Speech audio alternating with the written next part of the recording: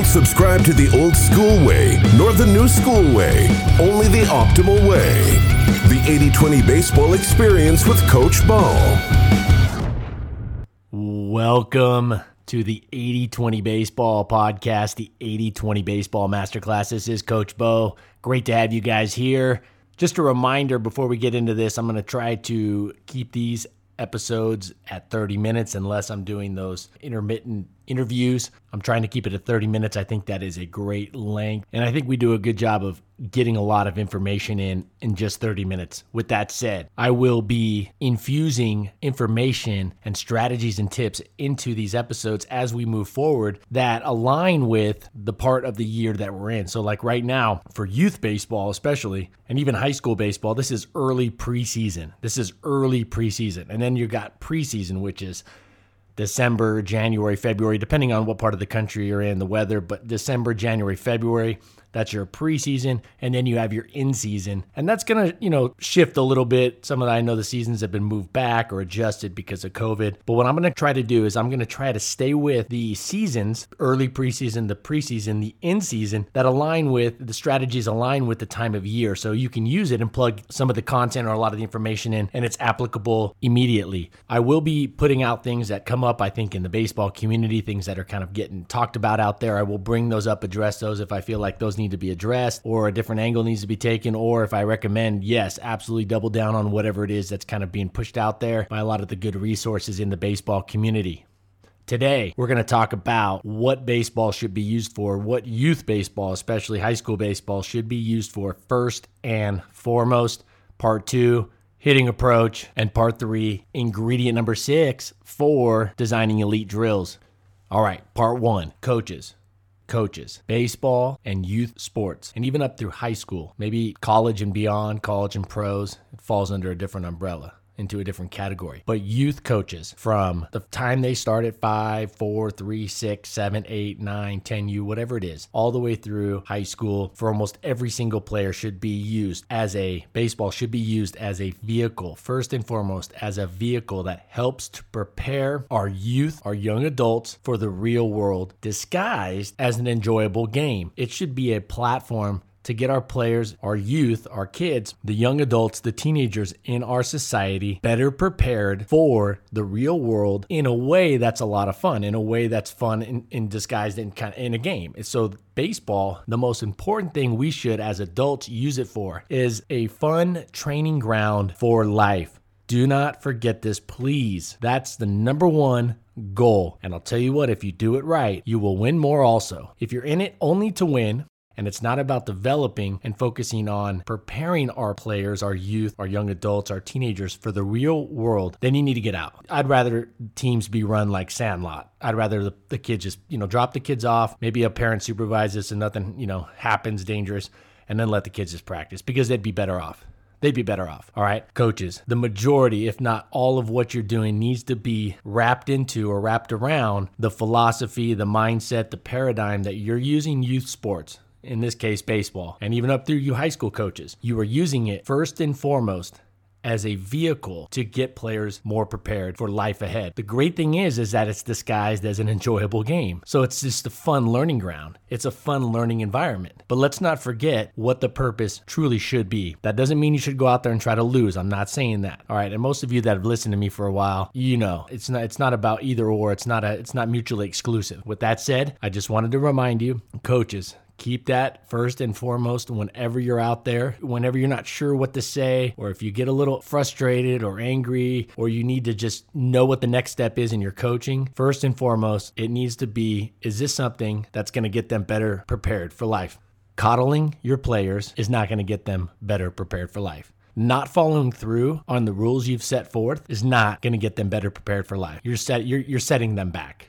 Putting winning ahead of everything else, especially when it involves things that cross the line of cheating, but just in terms of playing players that don't hustle, but they're talented, playing players that don't show up to practice, but they're talented, you're sending the wrong message. And in life, those kids are going to get run over. Those kids are going to get steamrolled by life for the most part.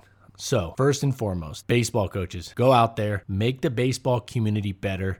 It's about using it as a vehicle to get them better for life. I know all this stuff, most of it's all about getting players ready for college, getting a scholarship, playing pro. I did that. So you know what, guys, that's very, very few. And even those players, the things that I've taken out of professional baseball and college baseball, some of the most important stuff in high school sports, especially playing different sports like football and basketball, which were extremely demanding, the number one thing I got out of that was toughness, following rules, discipline, not doing what I wanted to do, getting up early for practice, pushing through, respecting authority, respecting and taking criticism without folding like a beach chair. That's what a lot of these kids nowadays, they fold like a beach chair because they've been coddled, or the talent is what matters to the coaches for the most part. No, let's get rid of all that.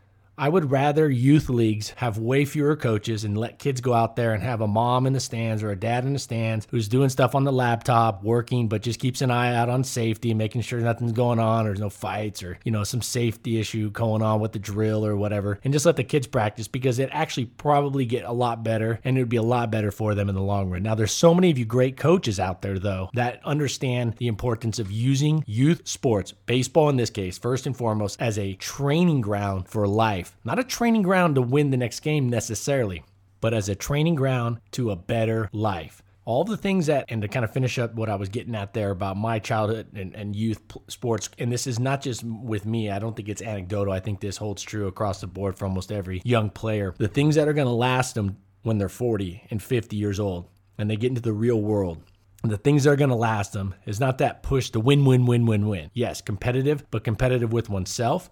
It's not about the scoreboard as much as it is about all the things that build and all the stuff, the foundational stuff that helps players succeed in life on a lot of levels, which includes winning on the scoreboard, but more importantly, winning with all the fundamentals and the foundational components. So it's so important that we never lose focus of that in the youth baseball community. It's about making the players, the kids, and teenagers in a lot of cases, better prepared for life, not just the game coming up on Saturday.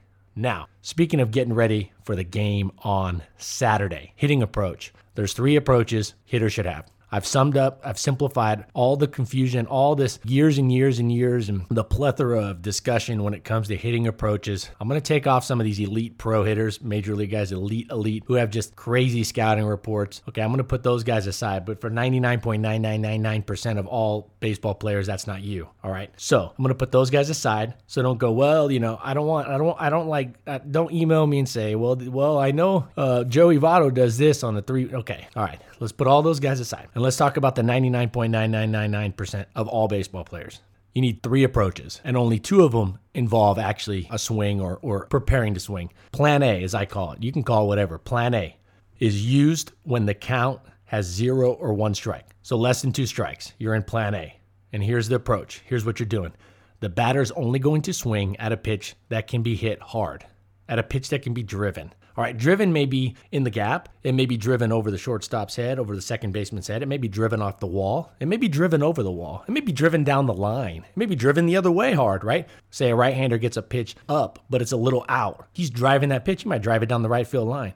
A pitch that can be hit hard, a pitch that can be driven. So less than 2 strikes. Less than 2 strikes. So when there's 1 or 2 strikes, the batter will only swing at a pitch that can be driven, a pitch that can be hit hard. Driven, hit hard, meaning that you're not going to just slam it right into the ground. Again, I don't want to get over coaching with this launch angle, but definitely something that can be driven. That may be something that's a line drive, that one hops through the infield, one bounces through the infield hard. Batters will get to know this feel. They're looking for pitches that they can drive and hit hard. They're going to get used to, if you work this in batting practice and you coach it after every single pitch almost. So that's it. Plan A. Less than 2 strikes. Batters only swinging at a pitch that can be driven, not strikes. It's not about strike zone discipline with less than 2 strikes. It's not about strike zone discipline with less than 2 strikes. Hitters should not be focused on strikes. That's the pitcher's job. The hitter's job is not to throw strikes. It's not to assess strikes. That's the umpire and the pitcher's job. The hitter's job with less than 2 strikes is to drive the ball. Why would you hit the ball where you can't hit it hard? Why would you swing at a pitch you can't hit hard? I mean, you have 8 guys out there on defense. You got a catcher behind. You got 9 guys going against you. Doesn't make a lot of sense. You are going up there as a hitter.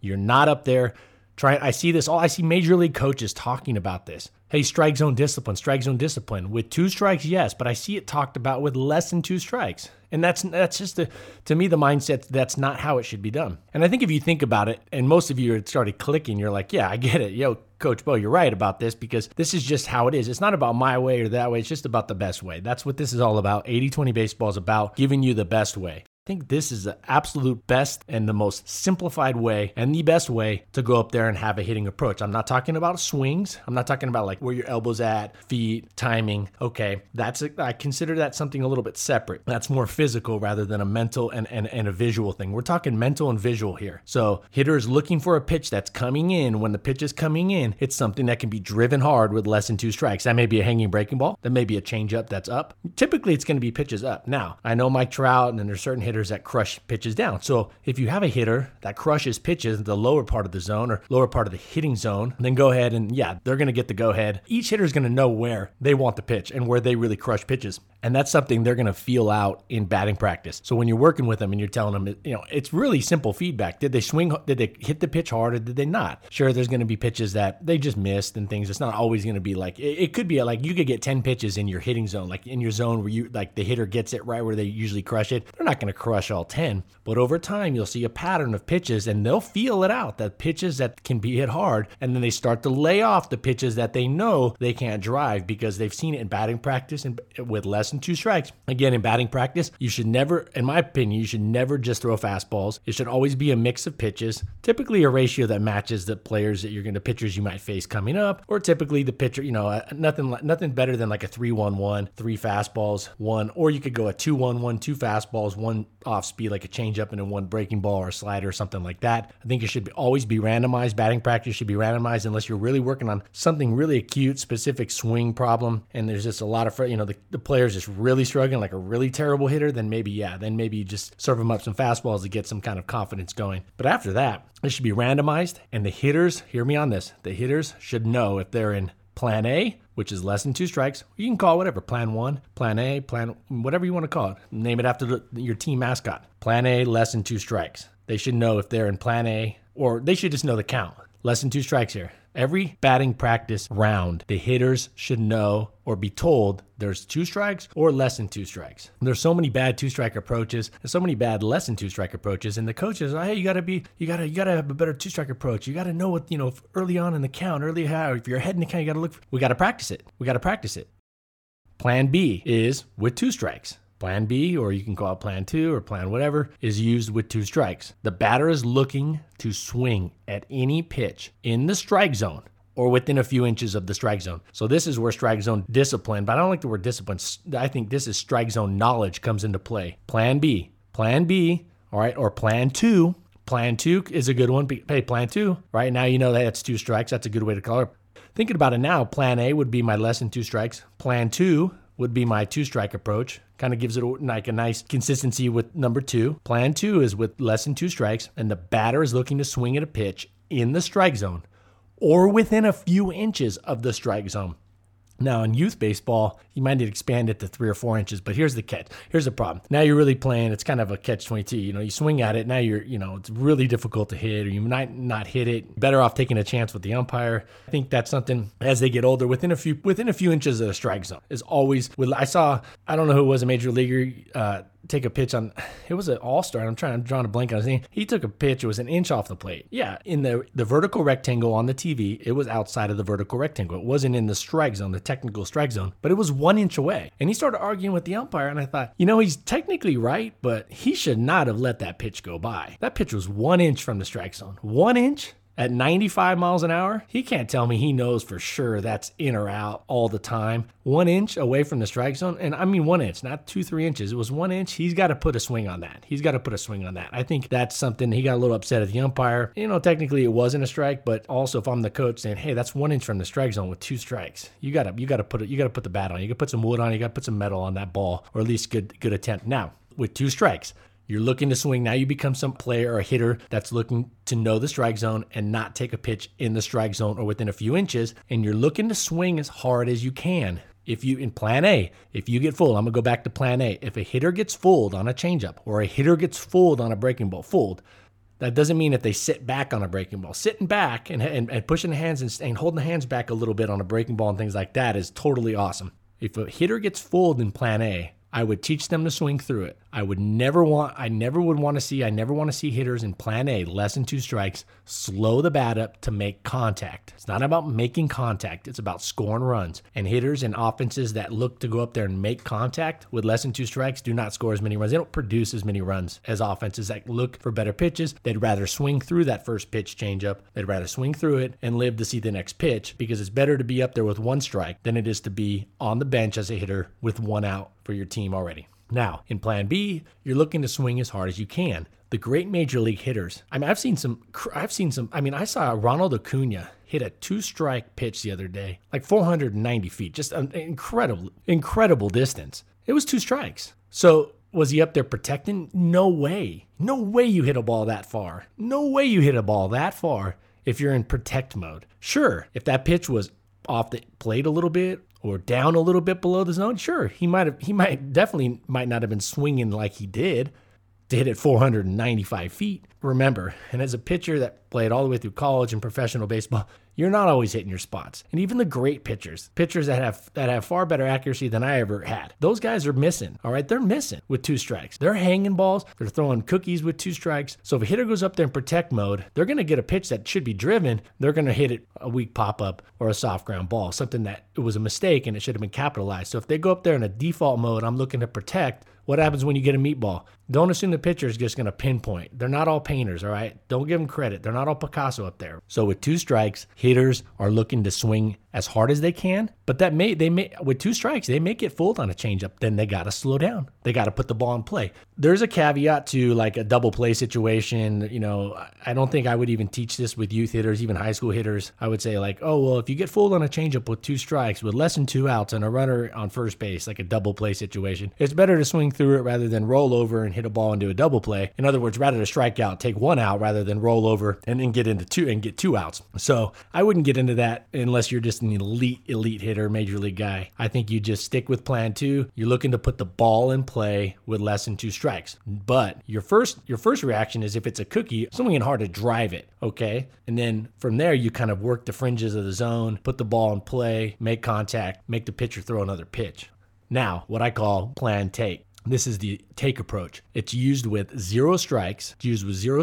When the hitter wants to see a full pitch before moving to plan A. It's used when the hitter is facing an atypical pitcher, or maybe facing a pitcher they've never seen before. Now, if it's a pitcher you've never seen before, but he's a typical pitcher, not a funky delivery, very normal, conventional delivery, maybe a right-handed, throws pretty much over the top, 3/4, whatever, it's very conventional. The speed is very conventional. I don't see a reason to go up there and take a pitch. But if it's a sidearm pitcher or somebody that has a funky delivery, Josh Hader, things like that, these funky deliveries, definitely it's not a bad idea to go up there and go into plan take on the first with 0 strikes. You don't want to go up there with 1 strike, and you don't want to take plan take with 1 strike, because you don't want to don't want to take a pitch and go to 2 strikes. You never want to do that. So plan take is a predetermined take for the hitter, and this can be put on by the coach, also by the hitter, can go up there and plan take in a situation that you're not just going up there to take because you feel like it. It's like, it's a Wednesday game against the league, last place team in league. I'm just going to go up there and take. I have no idea, no plan behind it. I'm just randomly taking a pitch. No, there should be a plan. You're taking a pitch because the pitcher is showing something that warrants you wanting to see the ball travel all the way through and watch it and kind of watch how it moves and time it up before you commit to swinging.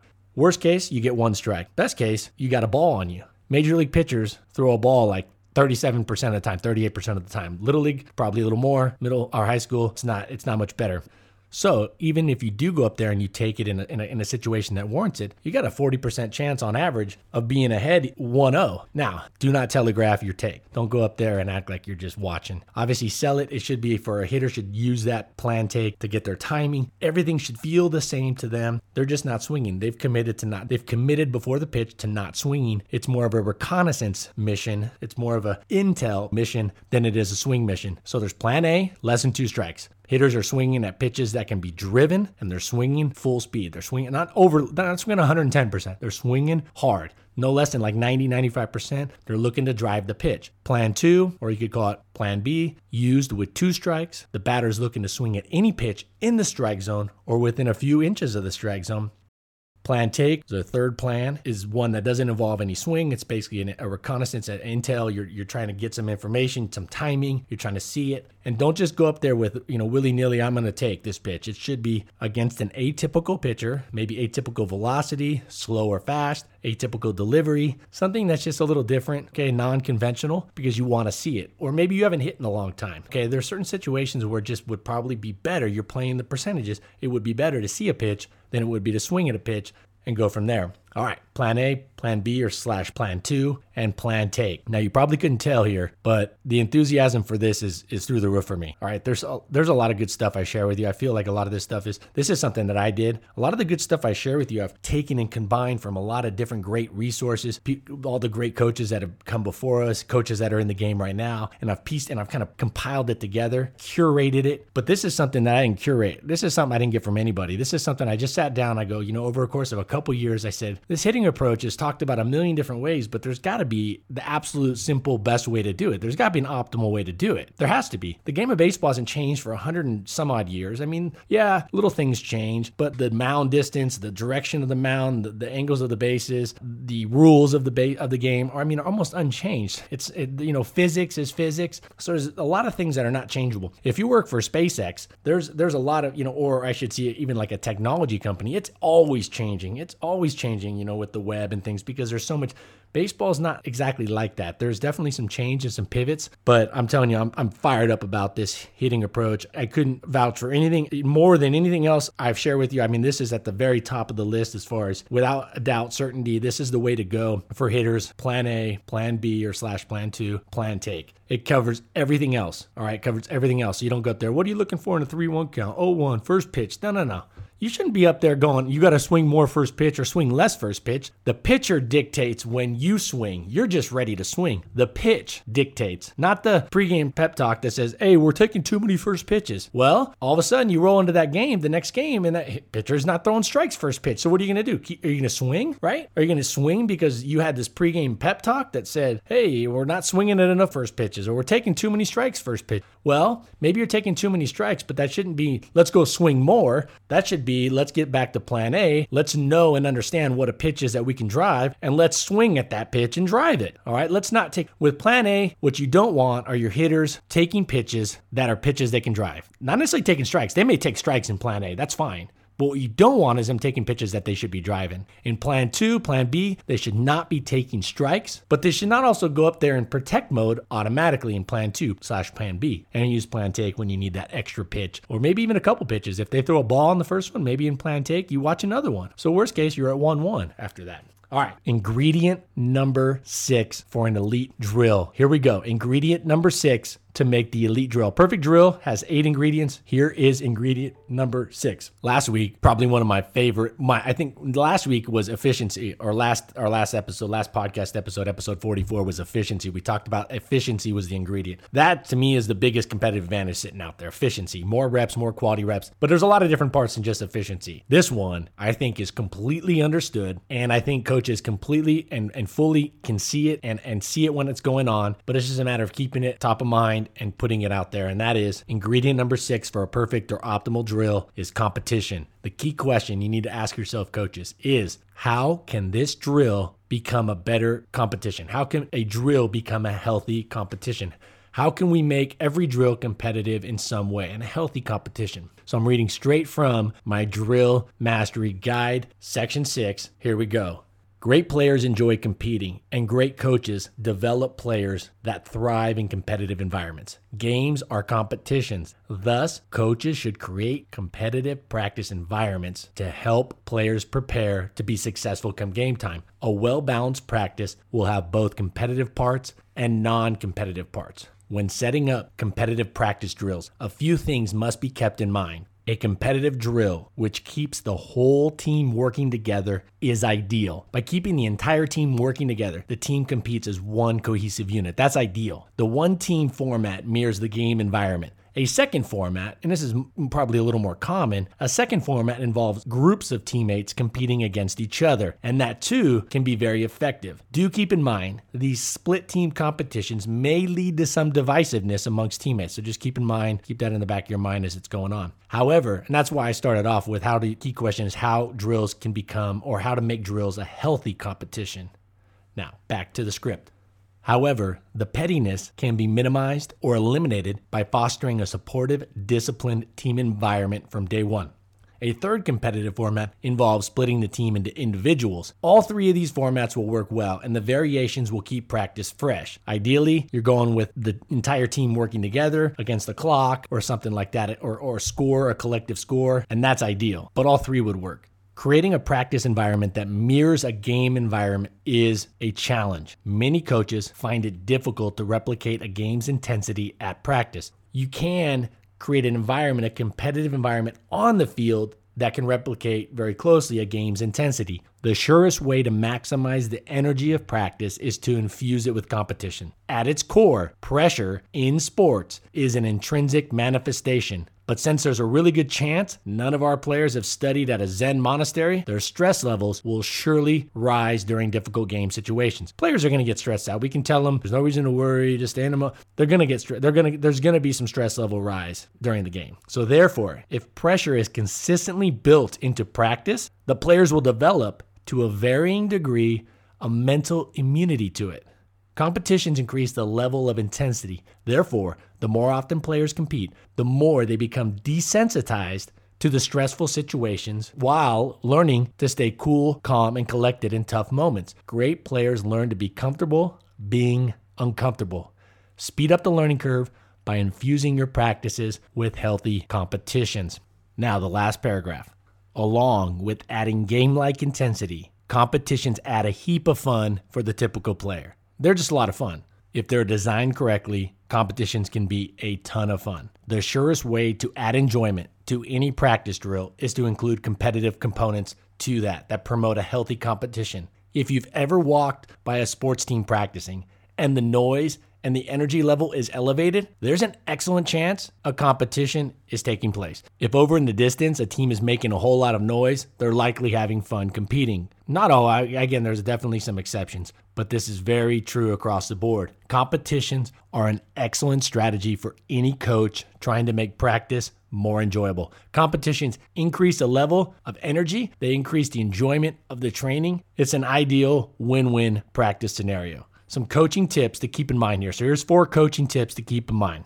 To decrease lingering bitterness or complaining, spend a minimal amount of time talking about the winners and the losers. Don't spend a lot of time talking about the winners and the losers. Be brief at the end of the competition. Be brief with your praise for the winning team. Don't criticize the losing team, as losing should have already been tough enough.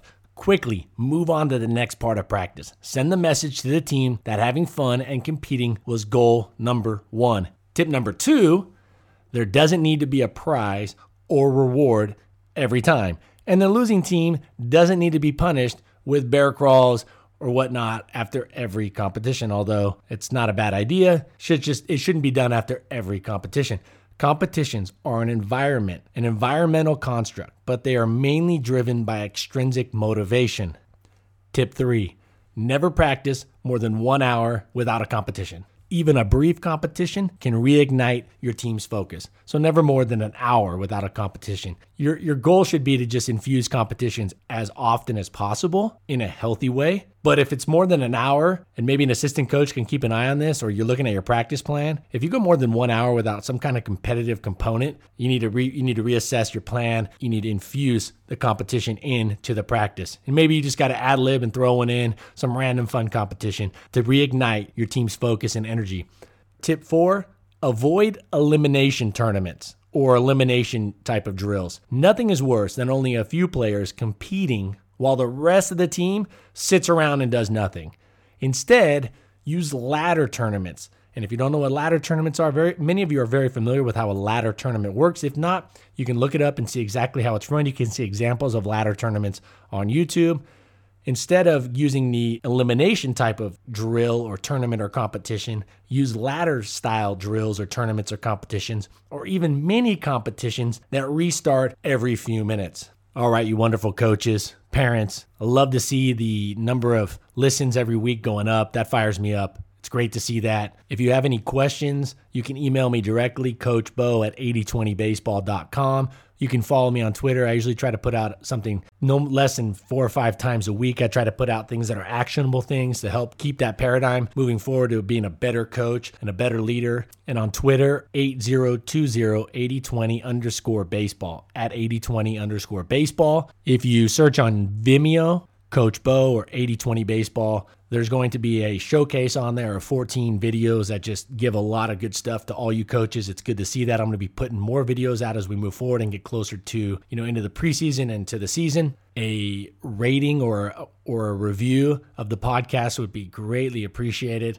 This does take a decent amount of time, and so a rating or review would be great. I love just sharing this with you. That's why I'm doing it. I want to share and get the baseball community better. I want to share all the wisdom that I've been given over the years and all the great coaches and all the great resources that I've taken in, and I'm trying to compile it. I'm trying to curate it and even organically create things that I think are even a step above maybe some of the things that have been out there or we've taken for granted over the years, and I'm trying to give it to the baseball community so the baseball community can be a much better place moving forward. So a review or a rating would be wonderful, much appreciated.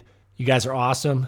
And don't forget, the number one reason we're out coaching baseball is to be better for life. We just happen to be disguising it into a fun game of baseball. So that should always be number one, is what I'm doing right now going to make these kids, these young adults, these teenagers better for life. It's a great way to do it rather than sitting there and lecturing them in a lecture hall. You're out there playing a fun game and you can use it as a vehicle to prepare them for life. The hitting approach simplified down to 3 approaches. That's it, 3 simple approaches, and the hitters know exactly what approach to use every single time they step up to the plate. And then part 3 of this episode, we discussed competitions as ingredient number 6 for an elite drill. This has been Coach Bo. You guys take care of yourselves. Have a great week. Take care of your families. Take care of your health. Make the baseball community a better place. And we'll see you in episode 46. And I have a great recommendation for you, an awesome recommendation for you, a great resource that I'm going to recommend. We'll see you there in episode 46. Take care. This has been the 80-20 Baseball Experience. This is a really good team, and so you have to earn everything you have against them and take opportunities when they present themselves. Take it to the field.